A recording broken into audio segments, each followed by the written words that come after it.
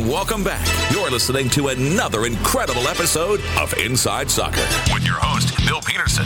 Inside Soccer brings you the soccer fan, expert analysis and opinion on the critical issues facing the game today.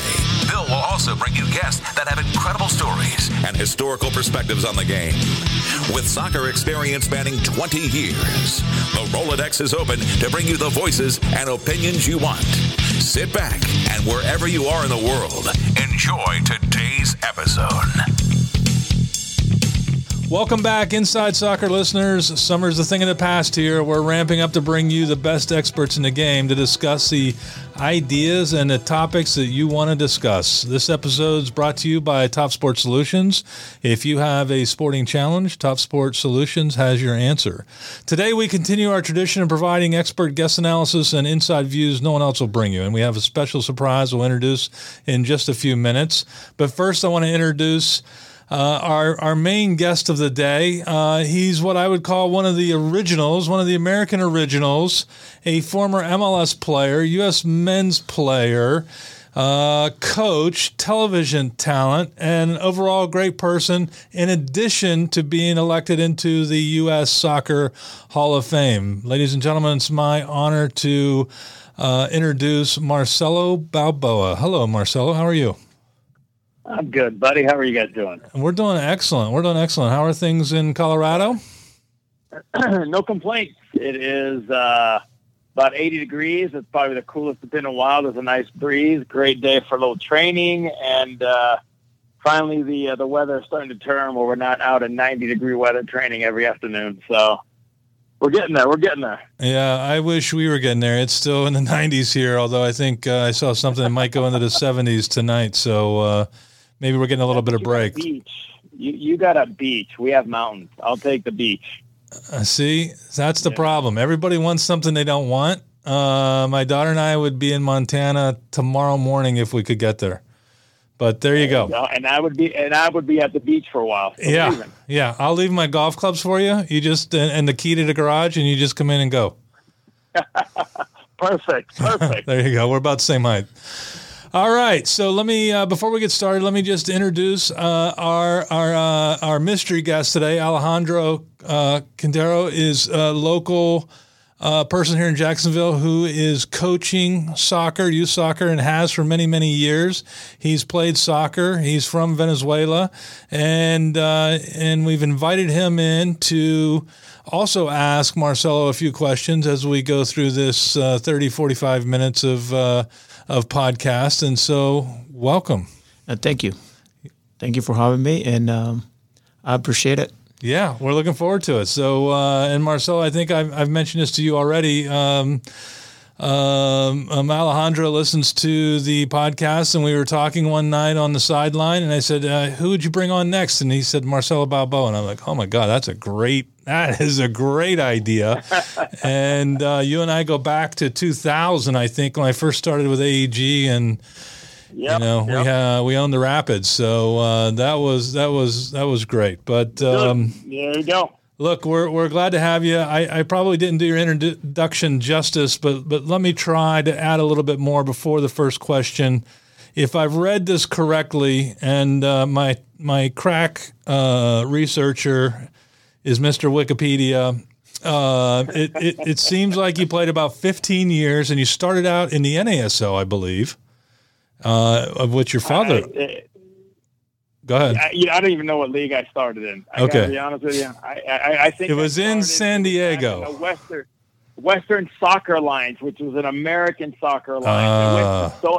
Before it all finally went to USL. Yep. I think I played in every league possible, from the Nomads to the Blackhawks, and then the Colorado Foxes, and I think I have there's like three different leagues that I've played in. Oh my gosh. They kept on switching. So there you go. Go with whatever's on Wikipedia. See, that's why you're one of the American originals. You were there during the gunslinging days. I know it says your father played in the NASL. You were at Cerritos for a short time, but long enough for him to retire your jersey number 3. And you also played, and I didn't realize this until I started looking, 127 appearances for the men's national team. And we're going to get into that a little bit, but that is amazing, including including being team captain. So, and then a transition into the front office, which you transitioned out of into broadcasting and coaching, which was smart on your part. And you're doing quite well for yourself. So, yeah, we're glad you're here for sure. So let's get started. Marcelo, share with our listeners who do come from all over the world, how and where did you get involved with soccer, and why did you get involved in soccer coming out of Chicago? Well, one, it's in the blood. My dad is Argentinian. Mom's Argentinian. My dad played professional soccer in Argentina for Comunicaciones and also Argentina Junior. So he started playing there, and they got to a point where they were just getting ready to start. And I think it was just the initial phase of, and I don't know if it was the North American Soccer League yet, but it was right before the NASL kicked in. My dad got an opportunity to come play in Chicago with the Chicago Mustangs, where he was fortunate enough to have met Bob Gansler, and they were teammates. So my dad decided to take that opportunity in 60, I believe it was 65. Came there. Me and my brother were born in Chicago. And that's kind of the way we got here to the United States. If not, we would probably still be in Argentina, because my dad looked at that as an opportunity to come to the United States and to start something different, start a new life, and blessed that he did that, because who knows where I would be or where I'd be playing if we stayed in Argentina. So that's kind of the way we kind of moved into the United States. My mom and dad, I mean, they watched TV. They learned English from watching TV. My dad learned more English playing soccer, and I think it was in the beginning of 66, that season, my dad brought out my mom, and from there we've been in the United States ever since. That's the great American story. I mean, that's fantastic. So in addition to your father and your family, who outside of your family may have had the most influence in you, for you in developing your interest in soccer here in the United States? My dad coached me until I was pretty much 18, 19. So between, I'd have to go first and foremost, my dad. My dad was the guy that would come home from work. My dad was the guy that would work graveyard. We'd get home from school, we'd do our homework, and then we're outside practicing with my dad. And listen, it wasn't always good, because he would get frustrated, because we're doing our best. But, he had certain demands on us that he expected. And so every day it was outside with dad, sacrificing his sleep for us being outside and training. So my dad coached me until I was 18. And then at 18, my dad and Todd Bolback in California coached us both, coached me and my brother. And I always played up. I never played at my age group. I always played up with my brother because I didn't want to play on a different teams. So I always chose to play with him. And again, he was another mentor, because he was one of those types of player that had so much skill. He could dribble, he could do everything. The only problem my brother had is he didn't have the passion or the heart or the stupidity, whatever one you want to go with, to chase a soccer ball like I would. My dad always used to say that between me and my brother, if there was a wall and the ball was kicked on the other side of the fence, my brother would find a way around it or go around the extra mile to get to that ball. I would be the dummy that would try to break through the wall and run through the wall to get that ball. So I've been blessed at a young age that my dad took the time, sacrifice to train me. And listen, it wasn't all, roses all the time, because me and my brother kind of giggle now, because back then my dad had 3 speeches on the ride home. And let me tell you, the ride home were 45 minutes to an hour where we played. And it was, A, B, and C.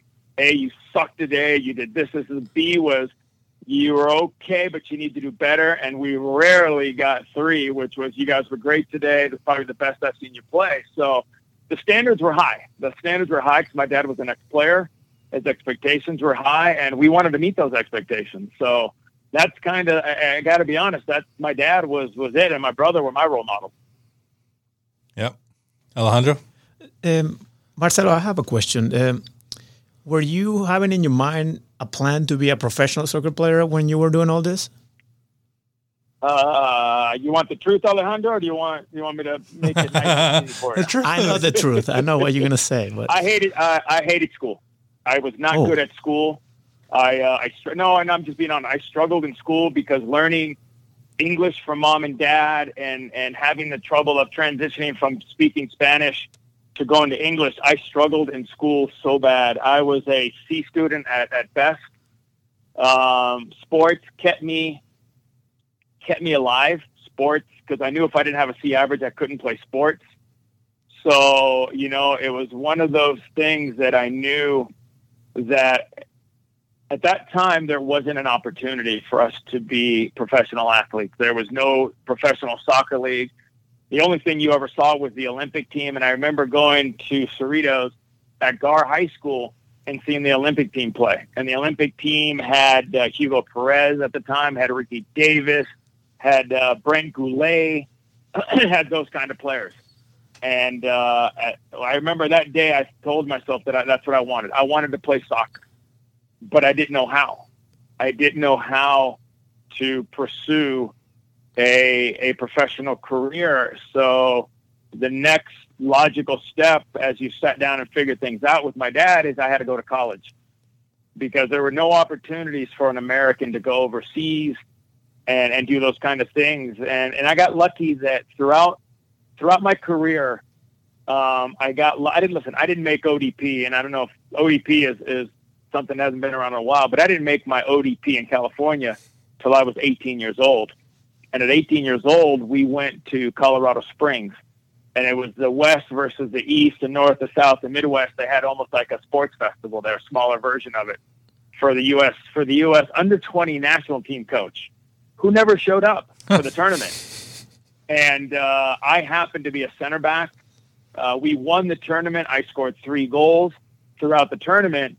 And when the coach picked the under 20 team that was going to go to Russia, he picked all the players that he knew from the East Coast and a few players from the West Coast.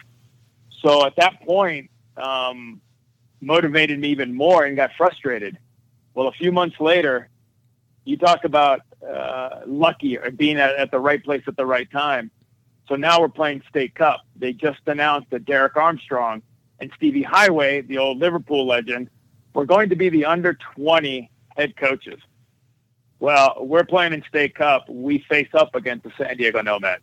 We beat the San Diego Nomads. They're the first team to go to regionals and win regionals. So Derek saw me play. He kind of already knew who I was in Southern California, and he gave me an opportunity to play with the under 20 national team. So at that point there, now it started sinking in that I may have a chance of maybe playing this for a living, but remember, I didn't take the pathway that a lot of other people have taken. I went from high school. I played 2 years in junior college, which a lot of people don't know. I played at Cerritos Junior College for 2 years because I wanted to play in the under 20 World Cup, and I did not want to go to college because the college side, the university side, might have not let me go. So I enrolled at Cerritos College for 2 years and trained and played games there to get ready to play with the under 20. From the under 20 World Cup, I got a full ride to go to San Diego State, and the full national team saw me play and invited me into a camp in '88. So, again, right place, right time, but not one time did I say, okay, I want to go play because we had no professional leagues. We had no professional teams here. It's how do I get myself to Mexico? Because I thought Mexico would be the best style of play for me. So that's kind of my little journey of hoping to play, didn't really know how I was going to do it, and everything just kind of luckily fell into place with hard work. Thanks for your answer. Adding to that, how much time did you spend training versus playing and with your team or by yourself? How was that upbringing? Because it looked like you pretty much players were on their own at that time. It seems like it. No, listen, club soccer wasn't that big yet. So we trained back then 3 times a week, and we would play a game on a Saturday. And we would try to get in, and the tournaments weren't that big, so we didn't really travel to a lot of tournaments. So it was basically 3 times a week with our club team. The other 3 times, it was, let's say we trained on let's say it was Monday. I think it was Monday, Wednesday, Thursday. Friday we would train with my dad. Tuesday we would train with my dad. Sunday we would train with my dad, and Saturday we'd play a game. So it was for us. Listen, being South American, being European, soccer's in the blood. We live and breathe. I was brought up as a River Plate fan. As a young kid, as I was born, I was a River Plate fan because that's who the family supported. So it's in the blood. It was in the blood. The passion was in the blood. It's just in the U.S. at that time, there wasn't really many places where we can train and practice every day. So I played club. I played high school. I even played semi-pro when I was in high school up in Daniels Field in San Pedro, up in the mountains. I was playing on Sunday semi-pro at 15, 16. I was playing with 25-year-olds to 35-year-old kids, of adults, on Sundays to get more games in. So you can practice as much as you want, but at the end of the day, you develop your skills that you practice. You only develop them at high speeds and at playing at higher levels. That's an amazing story. I mean, it may sound a little chaotic to the kids and the parents today, but I would say you had a plan. Your plan was to take advantage of every opportunity you had and spend as much time on the field as you possibly could. And obviously you had the support of your father, who knew something about the game as well. So that's pretty cool. Let's fast forward a little bit. So now you're in professional soccer. Just generally, what's the difference between those early days and what players are experiencing today from a player standpoint? Well, there's a huge difference. And because there's MLS, we've had the World Cup in the United States. That opened up a lot of eyes to a lot of people. But we were playing in high school stadiums. We were playing even with the national team in the late 80s, early 90s. We were playing in Miami at the Orange Bowl, I believe it was the old Orange Bowl, and we were drawing 5,000 people. So soccer was a sport that was just coming up. People really didn't know what it was. They didn't really. The only thing we saw, and remember here in the United States, as I was a kid, the only thing I could ever watch was Soccer Made in Germany, and everybody watched that show on Sundays after the games were played on Saturday, but there was no way of getting a soccer game on TV or anything like that. Fast forward to now, I can flip any channel now from ESPN, Fox, because there's Fox 2, Fox Plus, ESPN Plus, Univision, to the end. You can catch a game anywhere. Anywhere being sports, you can catch a game anywhere. So the opportunity these kids have now with the academies, with all these tournaments you can play and all these showcases you can go to. Back then, the only way we got seen is if a college coach, which was the big recruiting back then, would go to the high school games. They would have to go to a high school game and watch you play in order to see you play and maybe give you some sort of scholarship to go and play, or if they see you play in state cup. So the opportunity that these young men have at academies that start at 12 years old, the MLS academies that start at 12 years old, and they're being scouted at 14 now. So back then there was no scouting. They waited till you were a junior, and if you were good enough at a junior, they would offer you a scholarship. So times have changed. I think if you look at the players now, they're a little bigger, they're a little stronger. I'm not going to say they were more technical, because if you look at the group of players we had, from Tab Ramos to John Hark to Hugo Perez, Eric Winalda, Ernie Stewart, those guys were even Roy Wegley, who played in England, they were very technical. So I think the difference physically is they're a little bigger, stronger, because of all of the, and you go with all the stats and data that you can put a GPS on a kid and figure out how much you ran in a game, how many sprints you ran. So there's a huge difference of what these young men are very fortunate to have compared to what we have. So you bring up a couple of things, and then Alejandro has another question. But Do you think sometimes it's too technical now? And I'll relay a story back about the same time I met you. We did some work with Klinsman, and you can love him or hate him, but he's Klinsman. And we're sitting around one day, and I'm like, Jurgen, how can we have so many people playing this game, and relatively we're not that good on a global basis at the time? This is early 2000, and his answer was, it's too structured here. And he said the best players in the world, and he included himself, which, okay, we can argue that too, but he probably fits in there. The best players in the world played in the streets. They played on dirt. They played wherever. They just played. They played. And, and for me, growing up playing American football, that's what we did. We played in the streets. We run down to my grandmother's back door and cut across, and I'll hit you, right?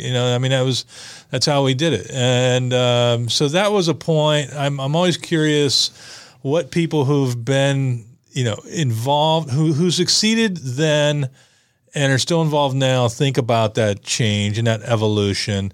And then also the college point and how that ties into the same question, really, because I watch club soccer here in this country, and I watch, the really focus on the club side of, we got to put these kids in college.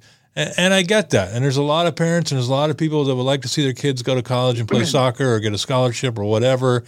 But at some point, I think sometimes maybe you lose a little bit of focus as well as to, developing players and letting them have a good experience, things like that. But, and I also see, I don't know that I see great, and Alejandro, this is for you too a little bit. I don't know if I see great recruiting. I see a lot of people out there. I see a lot of these for-profit companies, trying to reach out and touch kids and everything else. And the parents are confused too, by the way. But they need a league for educating parents on what the hell is really going on with this whole process. But anyway, let me stop there. I'm unloading a lot of stuff, and let's get your response, and then we'll go to Alejandro. Yeah, that's the way I do it. That was a lot. Here's when you go on a weekend and you go to a soccer game, what are the most common words you hear a coach say? Pass the ball. Don't dribble, pass the ball. We're taking away something that a kid naturally has been gifted, a kid that can dribble. I can't teach a kid how to dribble. That's a confidence thing, and that's something he has. I can teach a kid to pass. I can teach all the other. I can't teach a kid to run faster. That's a natural God-given ability. So when we're taking away the ability for this kid to be creative and have that confidence that they can dribble, now they have to fall into a very structured way of playing. Move the ball, pass the ball, run here, run there. Everybody's trying to make a name for themselves through coaching youth soccer sometimes. And that's what I see on the weekend. You have to let kids be themselves. You have to let the kids have a natural ability. Let that come out and let them do it. If it's dribbling and he's got pace, let him dribble. He's good. Listen, we all learn. Messi learned by dribbling like that, getting kicked. He learned when to release the ball, when to dribble a guy, when he doesn't have to. That's part of the process of what we have. The problem here in the United States is we take that creativity and that freedom away from that kid, and we try to put him in this category that he belongs in. He's a midfielder. He needs to do this. No, he can do other things. So the college piece, listen, I think the college piece, there's room for college because not every kid's going to be a pro. And I think there's always going to be a few special kids in every state that when they reach 16, 17 should not be going into a college environment. They should be playing at a MLS level, a USL level, and getting training every day instead of training 20 hours a week. And no, this is no disrespect. I think there's a great place for college in this town and in this country, but there's always a special player too that should bypass going to college and go to an environment where they're going to be training every day with older players. That's why I think MLS now is seeing that U19 level is a good level, but it's not where it needs to be. So now they're talking about building a U23 league. So now this gives this kid an opportunity to be at 18, 19, 20. You keep him till he's 23 and see where it develops. There's going to be schooling opportunities where they can finish their school. But again, there are places and there are everybody has a different pathway. The pathway is not always going to be 17, sign a homegrown contract, and you're with the pro team. It's not for every kid. Some kids are going to have to go to college and play in 3 years and then mature, and then they come out before their senior year. Some will go into the draft. Some will go into the USL. But at the end of the day, I think here we, at a younger age, we take away this natural ability that God's given these kids, and we're changing them to pass the ball. And then all of a sudden now they're not happy playing soccer. That's why you see parents move their kids to 4 or 5 different clubs on average by the time they're 18. Just my opinion. I think it's a good one. Alejandro? Yeah, I was going to change gears, but I have one more point about what he said. He couldn't say more correct about that. And I think there's also the fear of coaches of losing games at the youth level. And they specialize players like, go play defense and stays on defense because he's the best defender, but then he doesn't learn to play other positions. And then we, as coaches, we want control, and so we don't want to have anything out of our control, which is when the player you're right. Nobody ever told Messi how to dribble. If you look at video of Messi playing when he was 6 years old, 7 years old, it's the same dribble that he does today. Right. So nobody taught him that. Look at Pulisic, and I'm just going by Americans. Look at Pulisic, what he does. They didn't tell him to pass the ball. Do what you do best. You'll figure it out.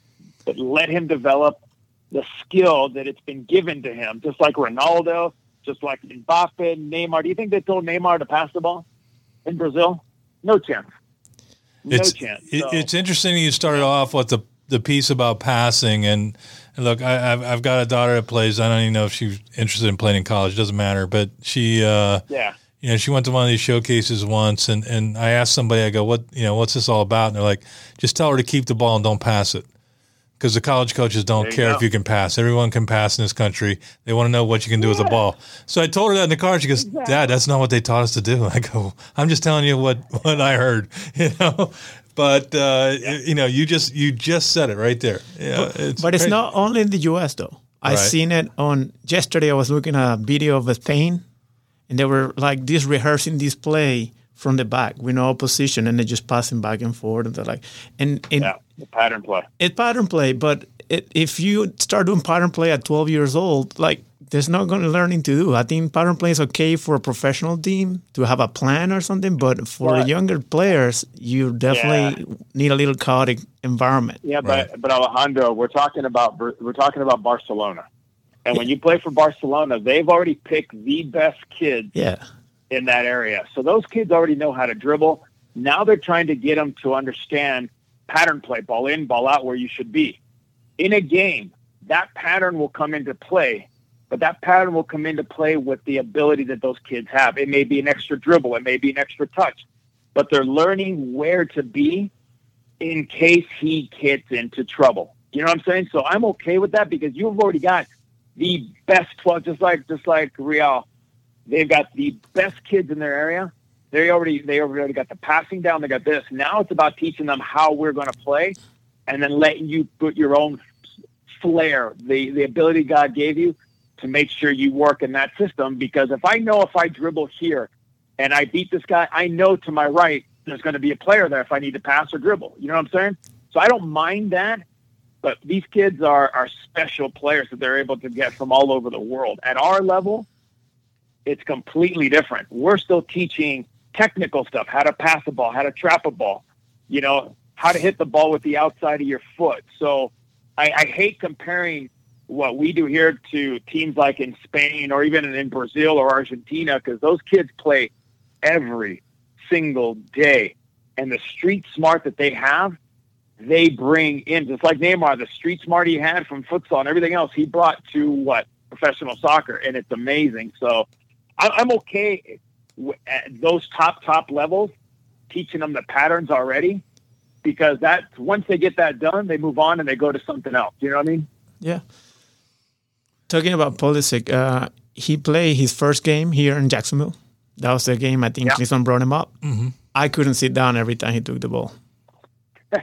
He was awesome to watch. Right. And completely, we don't even know how he was developed. I know he went to Germany young, play older players, and under assistant he was challenged. Alejandro, he's from Pennsylvania. That's the hotbed of soccer in this country. He's from Hershey, right? The secret hotbed. It's a secret hotbed. Yeah. We haven't told anybody yet. Yeah, listen, these younger kids, if there's an opportunity, look at the kids that have played a little bit in the U.S. and then they've left. Weston McKennie, So that's my next question. Hold on. That's my next question is, what are your thoughts about that sort of migration of what it seems like a lot of quality players who are earning quality time and quality spots in Europe right now? How does that come back to help us here in this country? I don't know if it's going to help us in this country, but it's going to help the U.S. national team. Yep. The experience that Weston McKinney's getting, that Tyler Adams is getting, all these players you can keep going down the list, Zach Steffen, Jonathan Brooks, Miatska, all of these guys playing in Europe is giving them an ability to play at the best level possible, and most of these kids are under the age of 23. They could play on the Olympic team and not be an older player on that Olympic team. So the way they develop them there, the way they have to work, it's just everything about it is what's making these kids better and making this U.S. national team better. Listen, I told you, I'll say it again. The U.S. national team will qualify for this World Cup, and it's not going to be a walkthrough like Mexico did last time, but they will qualify for this World Cup, and they will surprise some people because of the fact that this is a very young, talented, hungry, a team with pride, a team that wants to represent that red, white, and blue jersey and take that bad taste out of everybody's mouth that we did not qualify for the last World Cup. We have a habit in U.S. soccer, because I've been in it a long time, we have a habit of keeping guys too long in a cycle. So they get to the point where they're good enough, but there's younger talent. We don't want to take a chance with the younger talent, so we're going to keep this guy another 2 years and let them develop. That's baloney. Yeah, I've been in other sports. They call them pipeline blockers. Exactly. Yeah. So for me, now that we have these young kids in, it's nice to see these young kids getting this opportunity. Yes, you have to mix in a few veterans, but not a lot. And not a lot, because you got to let these young kids play, because this team is going to grow over the next 2 years. In the World Cup and in 2026 in the United States, I expect them to be at least in the quarterfinals with that young team. If everybody's healthy and they get the right draw, that's a quarterfinal team to me. Well, I'll tell you what, I think, and we're going to talk about the women's side in a minute, but from the boys' side, they really know who those guys are. You know, they're emulating them. They're out there. They see now a pathway to go play for a team they were just watching on TV a year ago. And I think nothing could be better. The second thing, and I'm not here to promote Jurgen. I love Jurgen, but I'm not here to promote him. But about 15 years after the first quote, I heard him in a meeting say, "We will not perform well in the World Cup until our team all plays in the Champions League." And you know, you might be right. I'm not going to disagree with him. Best players in the world are there, and we're getting there. My point is, I feel like we're getting there. Listen, despite what happened with Jurgen and the U.S. national team, Jurgen's a good guy. Jurgen did a lot of things that we couldn't do throughout the years, going to Italy, beating Italy there, and all these wonderful things. So, listen, I think Jurgen is 99 point right. I don't think they're all going to play in Champions League, but they have to play at a high level. Yep. They have to play. Going to Europe and sitting on the bench is not going to help us or them. Yep, good point. These kids that are playing, they need to be playing consistently every day, and they are right now. Most of the guys that are in Europe are playing, so that's a huge bonus for us. And again, listen, you go back to when Mexico ran through the whole qualifiers. Most of those players were playing in Europe. They were playing in Champions League. They were playing in high-level leagues, and they just ran through the table. They ran through the table and qualified. So there is a point to be said that even Juan Carlos Osorio from Mexico said the same thing, that his players need to be playing in Europe. Not all of them can be playing in Liga MX. Yep. You guys are right. Champions League is the highest level you could play soccer. If you compare a Champions League game, it'd be better than most of World Cup games. Right. Yep. The level and the pace. So you are both you are very hopeful about the U.S. national team future. Is that what you guys said? 100%. 100%. I need that because I haven't been excited about the U.S. national team in a while. And it had to do with what you said. A lot of players that stay there, it's not their fault. If I get picked and I want to play the national team, I'm good. It's just the coaches finding these players and giving the opportunities. Yeah. Listen, Alejandro, I think what happened is a lot of weird things happened with U.S. soccer. Go back and look at that team.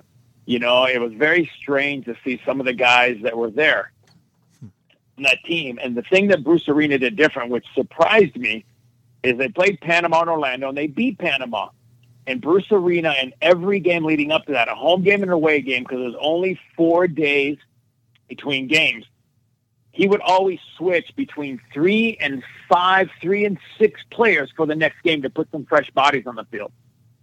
Bruce Arena decided that he was going to reward that team that played against Panama and play them in Trinidad. Mm. Well, in Trinidad, the field was wet. It was soggy. The grass was thick. Mm. And why would you switch? Why, in your mind, would you reward a player for winning the game at home? To me, the objective is qualifying for the World Cup. So do what you've done. Put some fresh bodies out on that field and do what you normally do. I think Bruce Arena got complacent. I think he got too complacent, thinking we're going to beat Trinidad. They're playing a B team, and I'm going to let these guys enjoy the roots and the rewards of the victory. Well, you know what? That's the biggest failure in U.S. soccer history right now, that we did not qualify for that World Cup and losing to Trinidad, second team, because he went against what he's done all qualifier. Changed 3 to 5 different bodies. You had tired legs. You had guys that were fatigued. Their legs were heavy, and it showed. It showed. And maybe, you know what? This group we talked about, some guys shouldn't have been on that cycle. They should have been replaced by younger players. And maybe they got overconfident too, because at the end of the day, we didn't go to the World Cup and Panama did. No one's immune to the heat of the hot seat and the bright lights. I mean, everybody's experienced it at some point. So, look, we can't live off 2002, man. Yeah, well, I'm looking forward now, and that's what happened there happened, and there's been a lot of changes and a lot of things happening, so we're hoping that, it's a new day and everything comes out. These guys come out gangbusters and are ready to roll and have a little chip on their sholet, but a lot of them won't even be there, so that's it's also an interesting part of this. So let me ask you your question, and we're going to start to back up against the timing, so we might do a little quick fire, okay. But tell me your thoughts on NWSL, what you're seeing, what you feel, what you think is going well, what could they do better? You know what? I'll be honest with you. I watched the tournament in Salt Lake, and I thought they did an absolutely fantastic job. The commissioner, everybody did a fantastic job in that tournament. And I think now, from what I understand, they're on CBS Sports and CBS, which is fantastic for them. And it's like anything else. They've got to be put on prime time. They've got to be put on a major network, to be able to promote themselves, to promote what they do, and what they do is fantastic. Listen, we've got the best women's team in the world. They're more athletic, they're stronger, they're faster. And that's why they've won back-to-back World Cups. So I think it just like anything else, I think you need to be able to put it on a primetime channel and to be able to see it more. Because I think before it was on a few other channels, and it was difficult to find unless you knew where it was at. But listen, like anything else, I think it's starting to grow. I think I saw the other day, it's what the Angels of Los Angeles or something like that. It's an all-women's ownership group, which is absolutely fantastic. You can see that the sport's moving in the right direction, men and women. And that's all we want. At the end of the day, we want to see the women succeed, the men succeed, soccer in general. I'm not talking national team. I'm talking soccer in general. The women are getting opportunities like the men to play professional soccer, to live their dream, to do something that as a kid we all wanted to do. So I think it's great. It's moving in the right direction. I think it's one of the fastest growing segments of sport there is. I mean, if you look at what's happening in Europe, and when I lived there in the 90s, if you mentioned women's soccer, people just start laughing and go, they only play that in the U.S., you know. They didn't even admit that they played it. And now not only are the top clubs fielding women's teams, but other clubs are fielding women's teams. And again, we're starting to see somewhat of a migration of American players going over there to play, which I think will help some things, especially when it comes around the World Cup and the Olympics, which is the reload that's needed here to keep driving the interest, I think. I mean, that's really what they've had. And all the other attempts at leagues and not taking anything away from them, it's been hard. I thought the Challenge Cup was easy to watch and fun to watch. They did a good job of producing the games. But, it's growing quickly, and it's going to continue to grow, and it's going to be exciting to watch. So that's interesting. Okay, so... well, listen, again, you got the Olympics coming up. That's a huge promotion platform for the U.S. women's national team and the league. So, and look at most of the better women that are on their national teams, and the majority of them are playing in the United States. So, again, it's growing. It's moving in the right direction, and I'm excited for them. Okay, Alejandro? I just wanted to add that's why I coach girls. You want to be with the winners. There you go. Oh, God. Okay. Yeah, you got a whole table here. My last question for him. Okay, go ahead. Do you think your career soccer would have been, I don't know, like maybe you would have jumped to Europe if the bicycle kick in '94 would have gone in? I didn't know that was coming. No. I had offers after the World Cup. And listen, I almost didn't play in the World Cup because I tore my ACL 9 months before the World Cup. So I was blessed enough to be able to heal quickly enough. And I was very thankful for Bort to keep me in the loop and trusting that I would work hard enough to get back to be a starter on that team. So, now listen, that bicycle kick was something I had a dream as a kid. I saw Pelé do it. And to have been able to score it in the biggest tournament in the world would have been awesome. To this day, people still talk about how close it was and what a great shot it was. But I had offers already to go to Colombia. I had offers to go to Turkey. I had offers in a few different places. And after the World Cup, I went to Greece to play at Olympiacos. I signed a contract, but I couldn't play because they had too many foreigners, and the foreigner that they wanted to get rid of wouldn't leave.